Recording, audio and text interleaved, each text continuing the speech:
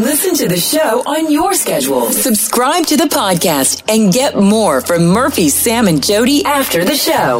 This is after the show, bright and early. It's not really early. It's late now, I guess, on a Monday. I have a question for you, Sam. Are you lost, sort of, at the mall?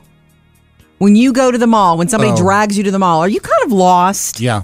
Yeah, Murphy is too. I have been that way since I was a teenager. Yeah. And I'd go with my mom and aunt to the mall. My mom. They know everything is. Yeah. And I'd have to stop and find a map or ask. I think that's a guy thing, though. And it's weird, though. My dad was lost, too. When there was Radio Shack in the mall, or there was Sharper Image in the mall, or Spencer's, you bet I could find it. Yeah. Well, the reason I went this weekend, and I brought the girls because, hey, Mom's going to the mall. My goodness, they think we're going to be there for 6 hours, and I have to return one pair of earrings. So I'm like, okay, but you can come because it gets the girls excited. Yeah. And Taylor brought a friend too, so Murphy comes along, which is cool. But you met me there, so I was returning earrings, looking at earrings, and when you showed up, I mean, I felt like you seemed sort of lost. You didn't know where to go. You just hung with me, and when I would tell you where something was, you just seemed confused, and then you wanted to sit down. Right, he was looking for chairs like outside in the main areas, which were because you and the girls were hanging out in all the girly places. You know what I mean? Which were full of dudes. Yeah, the chairs in the mall. That's why they're there. That's right.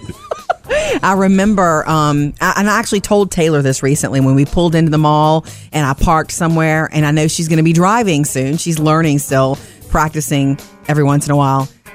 I thought, okay, this is a moment to teach her. You see where we are? We're outside of this big store, but there are several entrances here. You need to pay attention to which entrance you're going into. Like I said, when you walk in, you need to pay attention. These are handbags, okay? And you need to pay attention to the parking lot, too, because otherwise, my dad used to do this.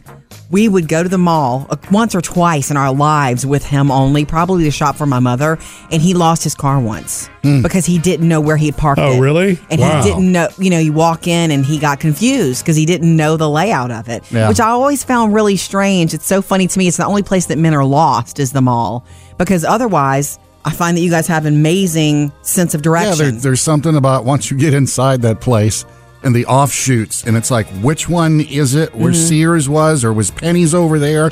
I just, no matter what I try, I can never remember. I don't lose my car in the parking lot, but I do have a good point of reference. If I know where it is related to the food court, oh man, oh yeah, that's I'm probably going to be all right. Okay. In fact, if I ever lose you, that's where I find you. Not just because that's the plan, because that sesame chicken calls your name. Well, as a kid, I could always find Orange Julius, too. I could. Yeah. Missed any part of the show? Get it all at murphysamandjody.com.